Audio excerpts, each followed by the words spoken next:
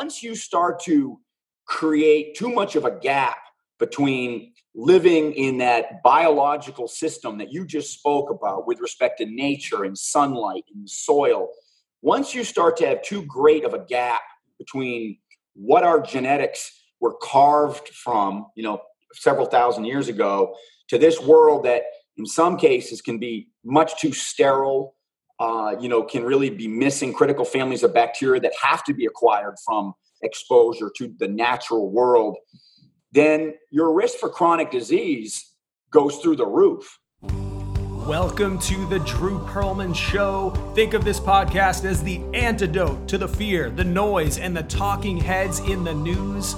The show features an entertaining blend of ancient wisdom, empowering ideas, and cutting-edge, healthy living science to optimize your health and your life. Let's dive in and get started. Today's guest on the show is John Bagnulo. John is a naturalist, nutritionist, farmer, and professor who teaches courses at universities and wellness centers. He also has an awesome podcast with Dr. Mark Pettis called The Health Edge. Welcome to the show, John. Hey, thanks a lot, Drew. It's great to be with you. I really love your work. And I love your work too, John. I'd love to start by just getting your thoughts on this whole pandemic and this virus of fear that is sweeping across the country, sweeping across the world. John, why is fear so damaging to our health, and what do you think we can even do about it? Yeah, I think fear is, a certain amount of fear is healthy.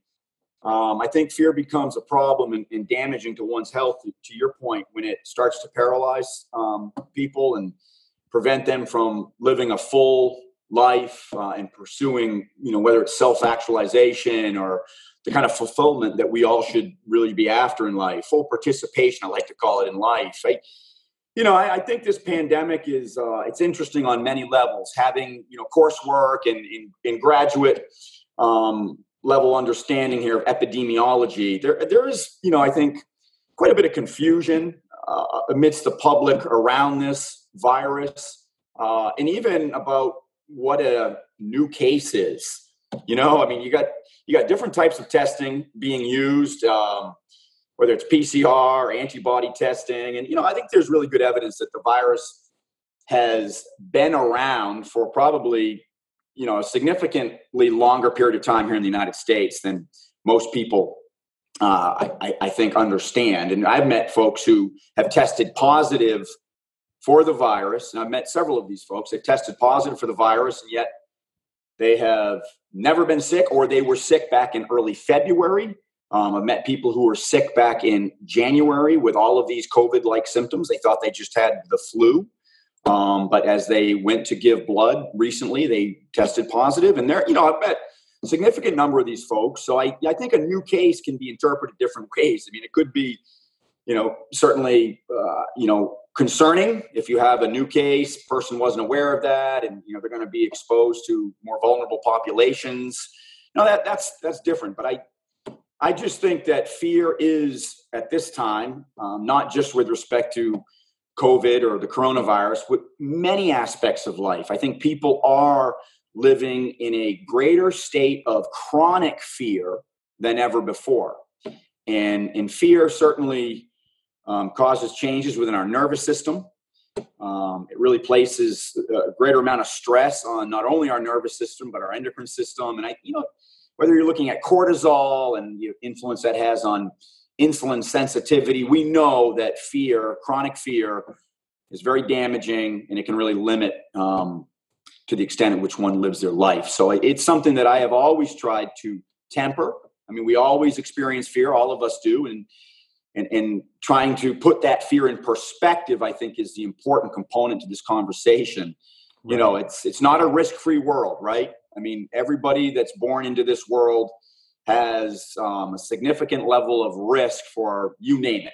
And our ancestors had different risks, but they still had inherent risks that came with life on this planet. And I think people need to accept some of those risks a little bit more, embrace those risks rather than try to live a risk-free life, because that's not really attainable.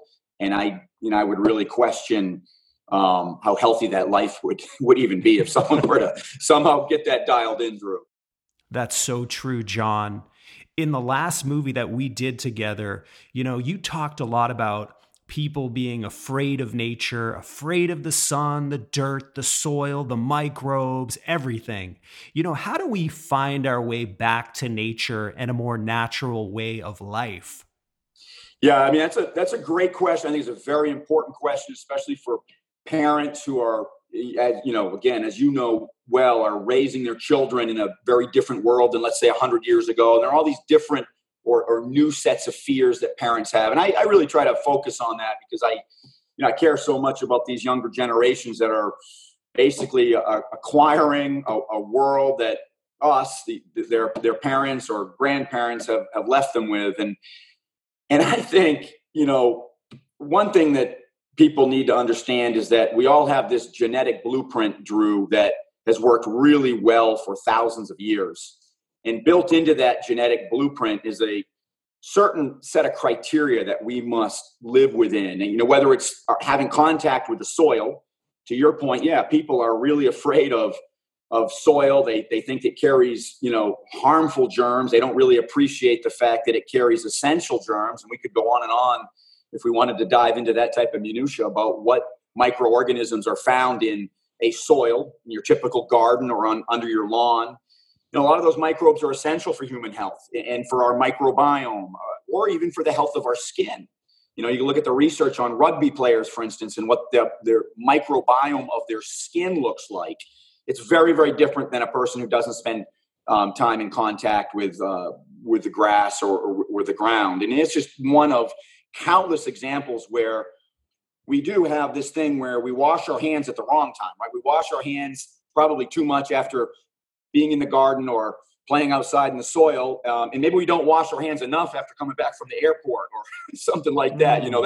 That's a whole nother conversation. But to your point, we do. We have this unwarranted fear around the sun, the soil, and different aspects of nature that really help our genes work for us and not against us. A lot of it has to do with the microbiome, but there's other aspects like when we get into the sun, or spending time out in nature, in a more natural environment where we don't have, let's say, climate control, and we don't have everything kind of lined up as though we would like it at home. It's just so much to that is missing from the lives of folks who are under this umbrella of widespread fear. John, I went into the city yesterday and there is hand sanitizer everywhere you look. They're spraying down restaurant tables with God knows what. I'd love for you to talk about this hidden world, this microbial world, the microbiome, and why it's so critical to the health of our bodies, our brains, our emotions, our immune system, everything, you name it. Yeah. They may be, Drew, to that point, they may be the single most important determinant of one's health. If I had to bet, I'd put my money on microbes rather than genes. Now, there are a couple exceptions where, someone might inherit, very unique genetic issues, let's say. But for the most part, genes can be turned on or off. If you're missing certain families of microbes, then the deck is really stacked against you. And there are several families that would meet that criteria. But yes, absolutely. If you are deficient, let's say, in E. coli, which most people are afraid of E. coli because they're thinking it's all E. coli 157, which is the kind you might get an undercooked hamburger from feedlot raised meat. That's a different story. But E. coli is a very broad family of bacteria that helps us produce dopamine. If you don't produce dopamine, life is it's a long, tough road to be on. And that's just one example. You've got bifidobacter, you've got Akkermansia, you've got all these really critical families of bacteria that once you start to create too much of a gap between living in that biological system that you just spoke about with respect to nature and sunlight and soil, once you start to have too great of a gap between what our genetics were carved from, several thousand years ago, to this world that in some cases can be much too sterile, can really be missing critical families of bacteria that have to be acquired from exposure to the natural world, then your risk for chronic disease goes through the roof. And it's really interesting, right? We use excessive amounts of hand sanitizer and all these different types of antimicrobial products like trichlorosan that's in everything from toothpaste to hand washes. So when you start to apply all these things as an effort to reduce one's sickness from infectious disease, you end up turning up the risk for so many different chronic diseases because of how these kind of protocols that families are using eliminate important microbes. So it's really it's a catch-22. You can be overly sterile, and that's, a recipe for disaster, especially when that takes place in early childhood, because that's the window of time when, a lot of us have to pick up these germs. We have to get these from our dog or from a farm animal or from working in the garden or from, just rolling around in the grass if you play soccer or football. I mean, these things are just missing from so many families' lives. No question, John. Aside from nature and going into nature, if we want to live against the grain and we want to create more microbial diversity, are there some food strategies that you'd also recommend? Yeah, I mean, the one that's easiest for folks to really grasp is the daily inclusion of a fermented food. And I would put yogurt at the top of that list from all of the scientific evidence. I mean, if you look at populations that eat yogurt every day, Drew, they have amongst the highest quality of health. And if it's not yogurt, it might be something like natto in Japan, or, it might be kimchi in Korea. It might be kefir in another area of, let's say, Eastern Europe. I mean, you've got different fermented foods, but yogurt is one of the most widely accepted and consumed fermented foods. And what I find most interesting, Drew, is that all of us hear about the importance of eating fruits and vegetables. And don't get me wrong, I think fruits and vegetables, and more importantly, vegetables, they're front and center for so many reasons in our health. But when you compare the statistical, let's say, protection that a population gets from any one food, yogurt is hands down the most protective food anybody can eat when you look at what it does for risk reduction for just about every chronic disease. And if you consume yogurt with a meal and that meal isn't really well balanced, let's say it's too high in its glycemic load or its carbohydrate density, let's say it's got other ingredients in it that might cause problems within the microbiome. The amazing thing about yogurt is when you consume that, you just buffered out so many of the negative characteristics of that meal. And you offered the microbiome a chance to accept and metabolize that meal without negative ramifications or consequences. It's fascinating. So that's like one of the easiest things for families to have on a regular basis would be yogurt. And I would put kefir on that same level. Highly protective, really supportive of providing the microbiome with what's necessary for some of the most fundamental aspects of healthy metabolism. Is store-bought yogurt okay, or do you just recommend people do it at home? Well, look, that's the gold standard. I mean, I don't want to lose too many of your listeners here because it can sound like it's really cumbersome or burdensome. But yes, I mean, the gold standard for yogurt would be one that would be made at 100 degrees Fahrenheit for 30 hours, with that being, using raw milk from a A2 dairy animal. That would be goat, sheep, or Guernsey cows. Those would be examples of A2 animals. If you make a fermented dairy product from those animals, you get the most biologically compatible type of casein, which is known as this A2 casein. Now that's the gold standard. You're making it from raw A2 milk. You've got a starter, or you're using a tablespoon of store-bought yogurt as your starter. That tends to work really well. And you're keeping that at 100 degrees so that you're going to foster the growth of some families of bacteria, which might be a little more heat sensitive if you get up to 115, 120. Now that's the gold standard. But to your point, Drew, your question, I should say, there's really good empirical evidence that even your store-bought yogurt, and look, I don't want anybody eating fruit sweetened yogurt that has, like the layer of fruit syrup on the bottom. But listen, even that being said, there is statistical evidence that even that yogurt, because it contains live cultures, that is highly protective. So I think your listeners have a really good array of choices when it comes to yogurt, from those which they may have to seek out at a kind of a natural food store, at a farmer's market, maybe from a local dairy where things are made there on site and they're made with, like this A2 milk. But even if one were to go to a big box store and get a store-bought yogurt, if it's got live cultures in it, especially bifidocultures, they're going to be in good shape. John, there's so many myths and so much misinformation out there about food. For anybody trying to nourish themselves and their families on a deeper level, what are some basics really to keep in mind? Yeah, I mean, there is so much misinformation, and it comes from different factions, that are in the area of nutritional medicine. I would say the number one thing that people really need to wrap their heads around is that fat and cholesterol are actually really important for the human body, especially as we get older, as well as when we're developing during childhood. It's important for us to have saturated fat and monounsaturated fat as a big percentage of our calories, Drew.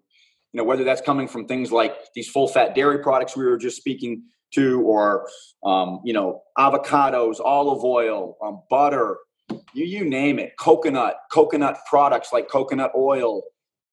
These are some of the most nourishing foods that we can eat. In addition to that, eggs, not only because of the cholesterol they contain, but the choline that's found in eggs, really important for brain development and protecting our brains as we get older. And then if those types of fats and cholesterol-rich foods are consumed regularly and we get adequate amounts of sunlight, we convert the cholesterol in our blood to a water-soluble form of cholesterol, which is very, very different than what most people have large circulating levels of. Most people have this more hydrophobic form or non-water-soluble cholesterol in their circulation because they're not going out in the sun. So their bodies are unable to convert that cholesterol to cholesterol sulfate. That's what happens in the skin when we get adequate sunlight. And that cholesterol, it moves freely throughout the human body, Drew, and it's able to really incorporate itself into cell membranes. It just plays a huge role in our immune system's health. So, that's one of the most important things I really try to emphasize is the inclusion of saturated fat and monounsaturated fat rich foods, and eating foods like eggs. For others, it might be if they have an egg allergy, then they may want to consume something like squid, which sounds really esoteric, but squid and other mollusks are very high in cholesterol and some of those phospholipids that eggs are also rich in. That would be one of the most important principles I'd try to encourage folks to accept. That's awesome, John. Another big issue is that there's so many deficiencies, nutritional deficiencies nowadays. It seems as though people are just breaking down. And I know you can't speak to anyone individually, but generally speaking, are there some key nutrients, vitamins, minerals, trace minerals that you think people might want to consider supplementing with? Yeah, absolutely. The big three, and I will speak to minerals and trace minerals because I think that's a great point that you're raising. Soil levels are depleted. Many folks have particular ways of eating that make it very difficult to acquire these minerals and trace minerals. Either it's because the plant forms of the minerals are not readily available or what we call bioavailable, or the plants are grown in soils that are depleted. To a lesser extent, magnesium, there is really good evidence that about 3/4 of the American population is somewhat deficient in magnesium. And once that happens, Drew, you name a tissue in the human body, it's compromised, whether it's our liver and detoxification enzymes, whether it's cardiovascular health and our blood pressure, the ability of blood vessels to dilate and accommodate fluctuations in blood pressure. A lot of that's governed by magnesium and muscle relaxation of the smooth muscle artery walls. So magnesium is critical. I encourage people to supplement with magnesium, probably, I would say more so than any other nutrient, just because of the evidence and what I see in food records or in the journals that people keep with respect to what they eat. People just don't eat enough really dark green magnesium-rich foods. So I usually recommend people take, anywhere from 200 to 300 milligrams of magnesium per day. And it should be magnesium glycinate or magnesium citrate, not magnesium oxide. That's a tough one for humans to absorb.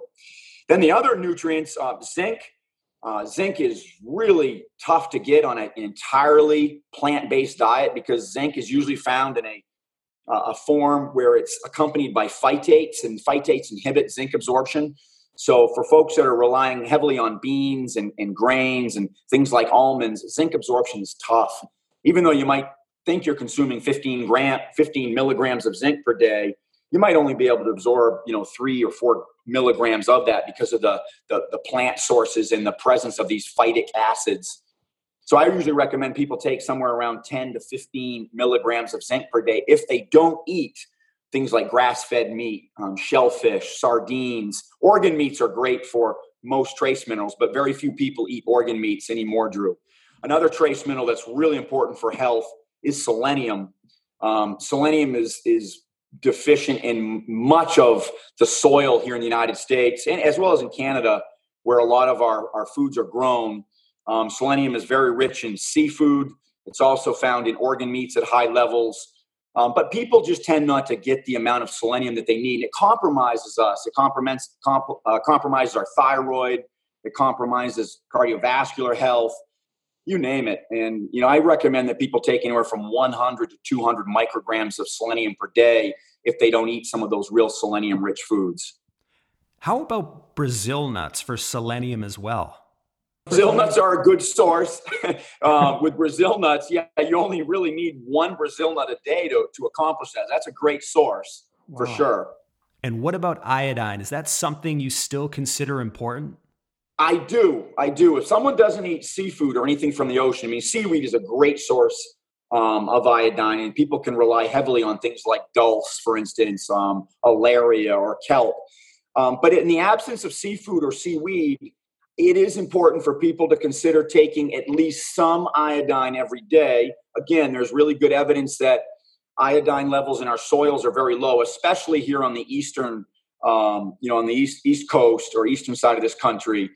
Iodine levels are low. And if someone has a diet, Drew, that's very rich in brassicas like broccoli, kale, cauliflower, those types of vegetables contain a substance called a goitrogen, and it really inhibits the body's ability to use iodine, and it requires that we consume even more. So I would consider iodine to also be in that top tier of trace minerals to consider supplementing with. Usually people do well with anywhere from 500 to 1,000 micrograms per day. A lot of people don't need more than that, but occasionally I'll run into people where they don't respond to that and they need a few thousand micrograms to start to feel better and to have their thyroid glands start to work, on a more functional level. John, just to take this in a bit of a different direction, do you have any daily practices that help to keep you sane, centered, and more peaceful? Yeah. In the winter, Drew, I try to cross country ski every day, usually with my dogs, and we go out and I try to go really hard for at least part of that. So I get some interval training in. I get to the point where I'm really breathless, and I feel so much better, with that daily practice than on the days that I miss it. I really feel it. I don't feel as centered. In these types of this type of season or warmer weather, I try to go for a swim just about every day, and I try to get out in the sun, whether I'm coaching baseball or I'm working around our farm or our animals. I try to get full sun exposure, at least on my upper body, for an hour a day. And I do also feel a remarkable difference in how well I sleep and how I feel overall with that type of combination of sun and exercise. I think the sun is one of the most important determinants of human health, just like we talked about the importance of microbes and keeping your microbiome diverse and supported. It's the same way with sunlight. Every single year we get more and more evidence that populations that miss out on sunlight, and it goes way more than just the vitamin D story. That's a very small part of the story. It has a lot more to do with sulfation, converting certain molecules in our skin, like heparan sulfate. That's our natural blood thinner that we produce endogenously. A lot of people know about heparin and they think it's only a drug, but heparan sulfate is the blood thinner that we produce naturally. And when we get out in the sun, we keep our blood thinner. It promotes better circulation, better cardiovascular health. There's just so much we could talk about, and maybe, there's a time we could do that, but sunlight is critical, and I really miss it in the winter, when here in Vermont, we don't have that much sun. And so then I find like I'm compensating more with intense exercise out in nature and deep snow. And that's got its own real unique benefits as well. Okay, final two questions, John. For anybody listening who's feeling a little powerless, a little hopeless about their future and their life, what would be one thing that they can do today to begin to take their life in a new direction? Yeah, I mean, I think there are so many stories out there, Drew, of individuals that have completely reversed either the condition that they were suffering from or the trend that trajectory of their health was on.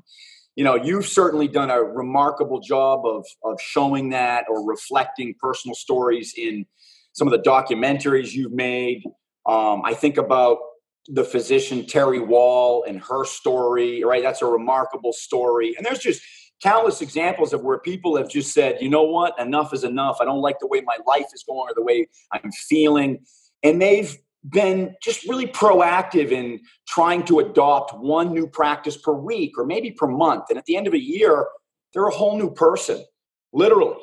And I think that's like probably one of the best things I could offer in the way of hope is that it's never too late, believe it or not. I mean, for most chronic diseases, you've got this point of no return, but it's usually really far out there on that spectrum of where people fall. So I think that's important. And I think if people get out and they start to move every day and they start to sweat every day and, they start to change their body's water by sweating, drinking enough fluid to change that most fundamental or basic component of their body's physiology, which is its water content.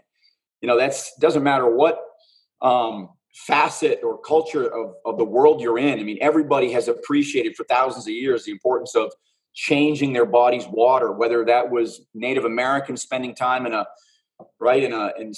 early form of sauna or hot lodge. And then you've got all the research from Scandinavian countries where people use saunas daily, right? They all have markedly better health outcomes and quality of life at any given age than folks that don't use saunas. So I think that's really important. Get out and sweat every day, drink enough fluid, adopt a more high-fat, low-carb diet. And I'll tell you what, Drew, without exception, everyone that I've ever worked with that's applied those basic principles to their daily life, they've come out in a much better place after just a few weeks. John, if you had the opportunity to travel back in time, say 35 to 40 years, what words of wisdom might your current self share with your younger self?